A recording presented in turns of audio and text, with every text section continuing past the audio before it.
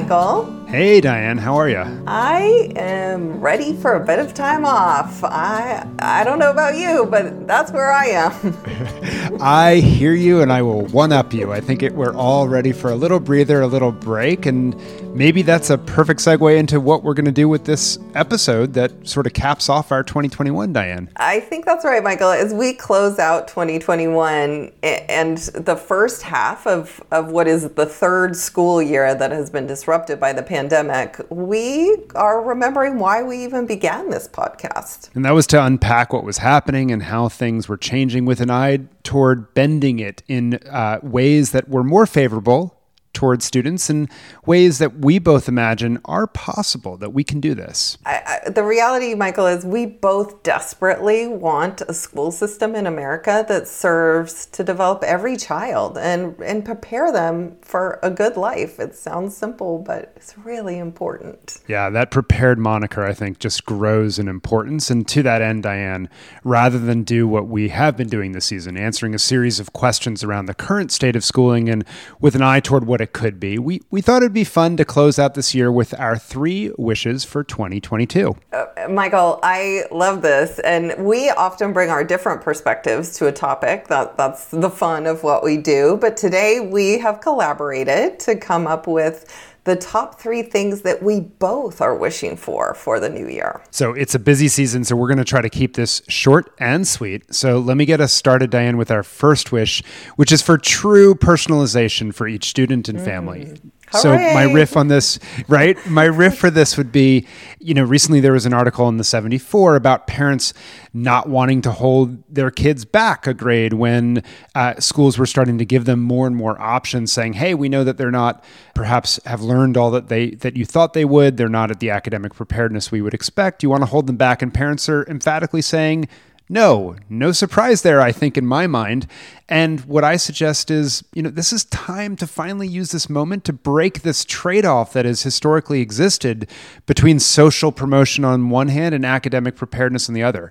We can have students learning with their peers, continuing to have fun with them, experience all that they bring from different backgrounds and so forth, and getting the learning and support that they as individuals need, Diane. So I want to see leaning into personalization. You and me both, Michael, and we, it can go even further than what you're talking about. Certainly, breaking this crazy mindset we have about these rigid grade levels and specific things that you do at specific moments in time. We can go further. I mean, we could have multi-aged groups Amen. Of kids. We could have so many different ways that we are actually personalizing. And you know me, I would take it so far that the students actually have a lot of control in that personalization and that they are choosing, when and how and where and a whole bunch of parts of their learning. And let's just finish this one off with, we actually are really clear that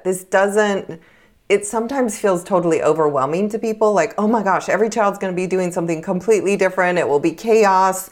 It doesn't need to be that way. It doesn't need to look that way. We both know and are very clear about the ways that it can work in a community, in a school setting, in a system, and still be personalized. So that's what we're wanting. Well said, Diane. It's been done. You're doing it. Lots of school systems are doing it. So let's turn to our second wish. Great. Well, our second wish, Michael, really does feel like it is of this season. It is that we, and as I use we here, I'm talking the sort of collective we, society, return to the mindset and approach that we feel like we saw at the start of the pandemic. I mean, when we think back to the beginning of the pandemic, we saw a lot of grace. I mean, there were a lot of beautiful things that were happening at the start. It's hard to remember them now because we've moved away from that. But the ability to recognize that everyone has been through a lot, is still going through a lot, that everyone has some level of frustration or anger or loss or trauma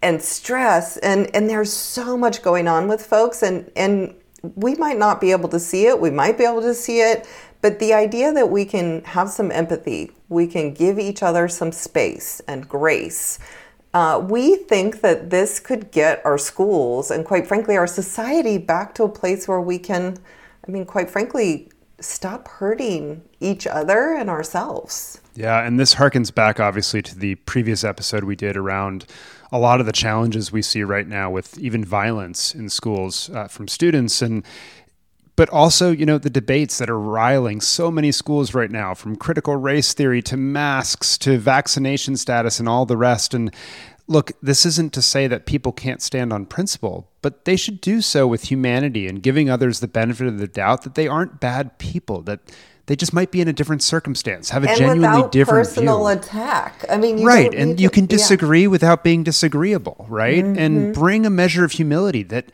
none of us have all the answers in the world, and grace and gratitude, and bringing that mindset that we saw where, the teddy bears went up in neighborhoods and the rainbows and so forth.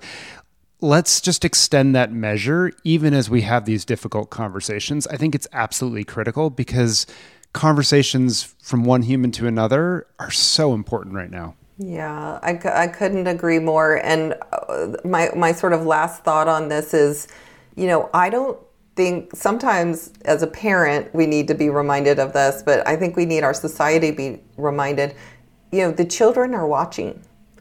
They watch every single move we make, and the adults in our society are not doing this right now, and the children are watching, and they're doing the same stuff. And so I just think this is such an important wish, and our third wish is a bit of a right turn from this, Michael, but we have decided in there, so bring us home. Yeah, let's do it. I mean, to the end of actions speak louder than words. This one might seem funny given the first two, but I don't know that it is, because we're both wishing for a reauthorization of the Elementary Secondary Education Act, or what's currently called the Every Student Succeeds Act, or ESSA, but in a way that really incentivizes the focus and redesign that we want to see in our schools, acceleration of next generation assessments that are really innovative in measuring the growth of each child and allowing for a variety of different ways to show that you actually know and have mastered different knowledge, skills, habits even, right? That you can, because ultimately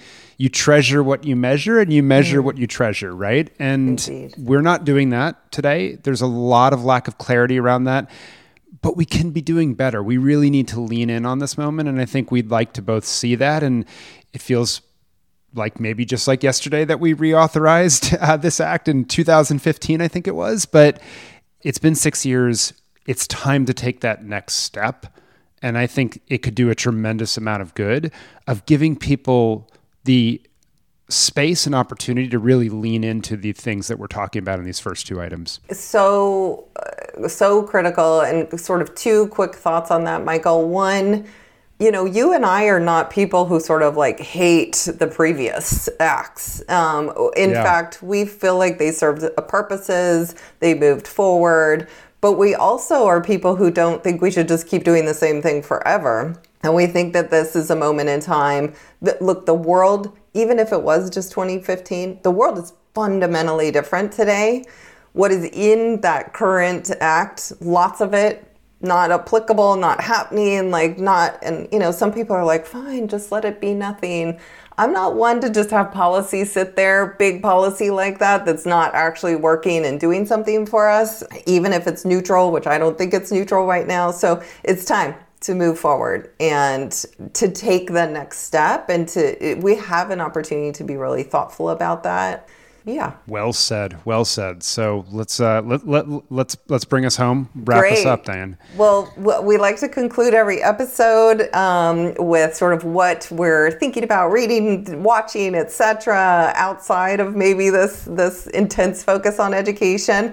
I don't know. I think we've both been super busy, so I don't know if that we're doing anything in the moment. So, Michael, maybe what we should talk about today is, what are you looking forward to reading or watching or listening to? Oh, I love it. As we move into a little bit of time off. Yeah, I love it. I think these times off are super important. One of my mentors, Giselle Huff, has written a first draft of her autobiography. So I'm excited to read that draft. I think it'll be a really interesting story. But I will tell you, Diane, we actually my wife and I got the chance to watch something. We're an interfaith couple, as you know, and we watched a super lighthearted movie about the interplay between Hanukkah and Christmas that, to be totally frank, was a really bad movie. But it was a really good reminder to focus on what binds us together as a people rather than what pulls us apart. And I listened to a podcast shortly after called the Living Jewishly podcast, and it talked actually a lot about the complexity and even controversy in the holiday of Hanukkah, stuff that I wasn't super familiar with.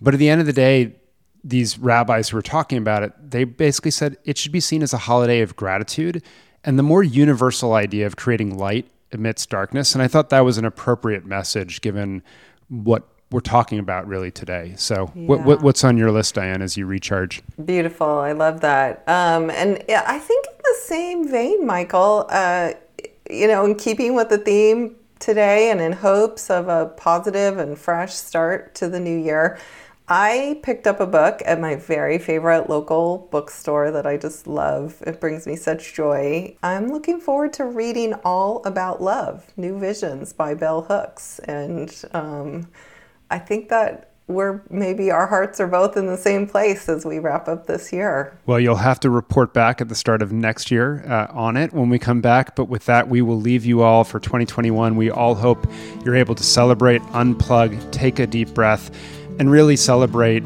the togetherness of these holidays and have that gratitude. And we will see you next year on Class Disrupted.